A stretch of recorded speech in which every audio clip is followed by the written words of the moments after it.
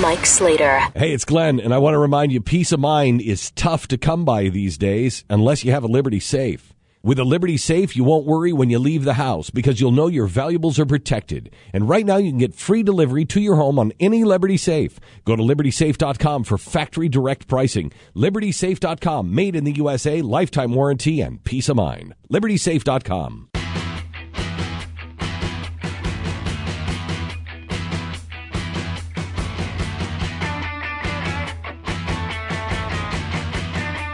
Mike Slater. How amazing is Clinton Bruce? I wrote down some stuff here. Hardened hand for gentle action. Love that. We are the right side of the equal sign. So the thing on the left is different people, different opportunities, different actions, and then the equal sign, and that equals who I am. You have to live that's Clinton talking, you have to live up to that. I love this. His dad always said there's two types of people. People who walk into a room and say, "Here I am," and people who walk into a room and say, "There you are." And he said his dad would use his presence to elevate and encourage someone else. Let's see. Yeah. Oh, this is our favorite part. Everyone, we were chatting in the studio. I want to be a man worth my girls. Who I am, what I do, who I do it with, and who I do it for. That's all for my girls. If my girls come home with a man like me, I better be okay with it. And then he said, you are never your own purpose. And the military is great because it beats the you out of you, so now you're useful. and when someone comes up to him and says, thank you for your service, his response, you're worth it. Wouldn't that take you back? I mean, every time I've said thank you to your service for someone, they say thank you, you're welcome. No one's ever said you're worth it. Man, that's powerful because if someone said that to me, I'd be like, oh, wow, I better go be worth it. Am I worth it? I mean, my first thought, am I worth it? No. So I better go be worth it. Clinton Bruce is his name. Carry the load. The organization. I read a review of a book the other day. The book is called Things That Gain from Disorder. And the author has a very simple premise. We live in a world where you're either fragile or you're resilient. Fragile or resilient. Now, we get that difference, right? Someone who's fragile, something that's fragile, breaks easily. A glass vase is fragile. Or fragile, depending on how you want to pronounce it. And then the opposite of that is someone who is resilient, and a resilient person bounces back, right? They face hardship, and they make it through. It's like a phoenix in mythology, right? The bird, it dies, and then from the ashes, another phoenix emerges, just as before. The problem is none of those are great. So fragile's bad. Resilient is good, but not great. And this author says we need something more than that in our culture, but we don't have a word for it.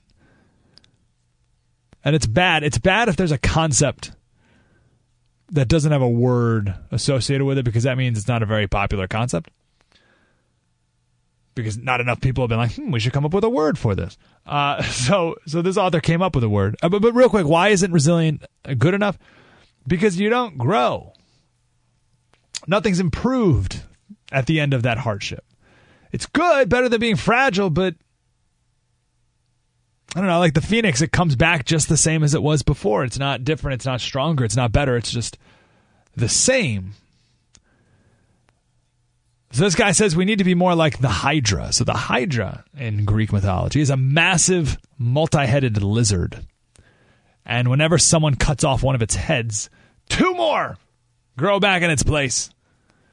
So the Hydra grows stronger with adversity. And we don't have a word for this. So he made up one. Anti-fragile. I don't know if that's a good word or not, but that's all we got right now. Anti-fragile. You get stronger through resilience. I guess the simplest analogy that we would all understand is when you go lift weights. When you go lift weights, you break your muscles down, and then they grow back stronger. So then you can lift more weights, and you lift more weights, and then you break your muscles down again, and then they grow back stronger and stronger and stronger. Clinton Bruce is a man who clearly recognizes the importance of not being fragile, but not thinking that resilient is enough, and being anti-fragile, growing stronger through adversity. Remember 2 weeks ago, I think we talked about kids at Boston College. $60,000 a year to go to Boston College. Okay, top-notch school. And the head of the counseling department called all the professors and administrators together, had a little heart-to-heart, a little state of the school address, a state of the psychological needs of the school. And the guy said, listen, this is very bad, what's happening here at Boston College. He said the kids here are, they lack resilience. They're fragile. They lack resilience. They expect their hand to be held. They're afraid to be challenged, let alone challenging themselves. Students are afraid to fail, so they don't take risks.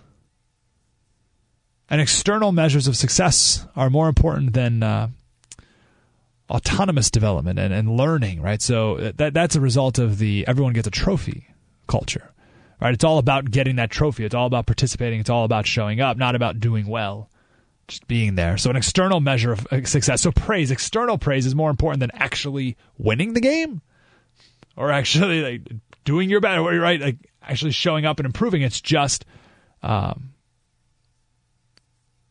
getting that participation trophy. That's a result of that. And now the first generation of that, those kids are now in college, and wouldn't you know it? But the point is, kids are less resilient.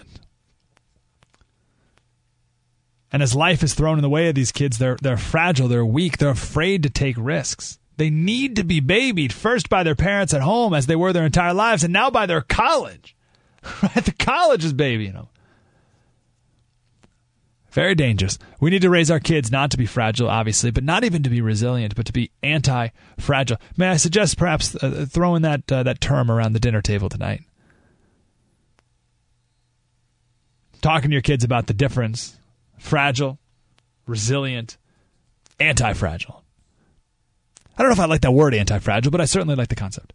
The need, the ability to grow through adversity.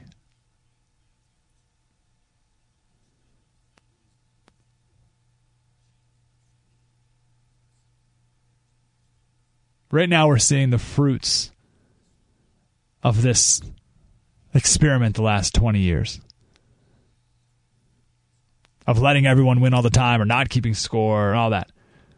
And because of it, kids can't do anything. They can't do anything, and they're emotionally traumatized at everything.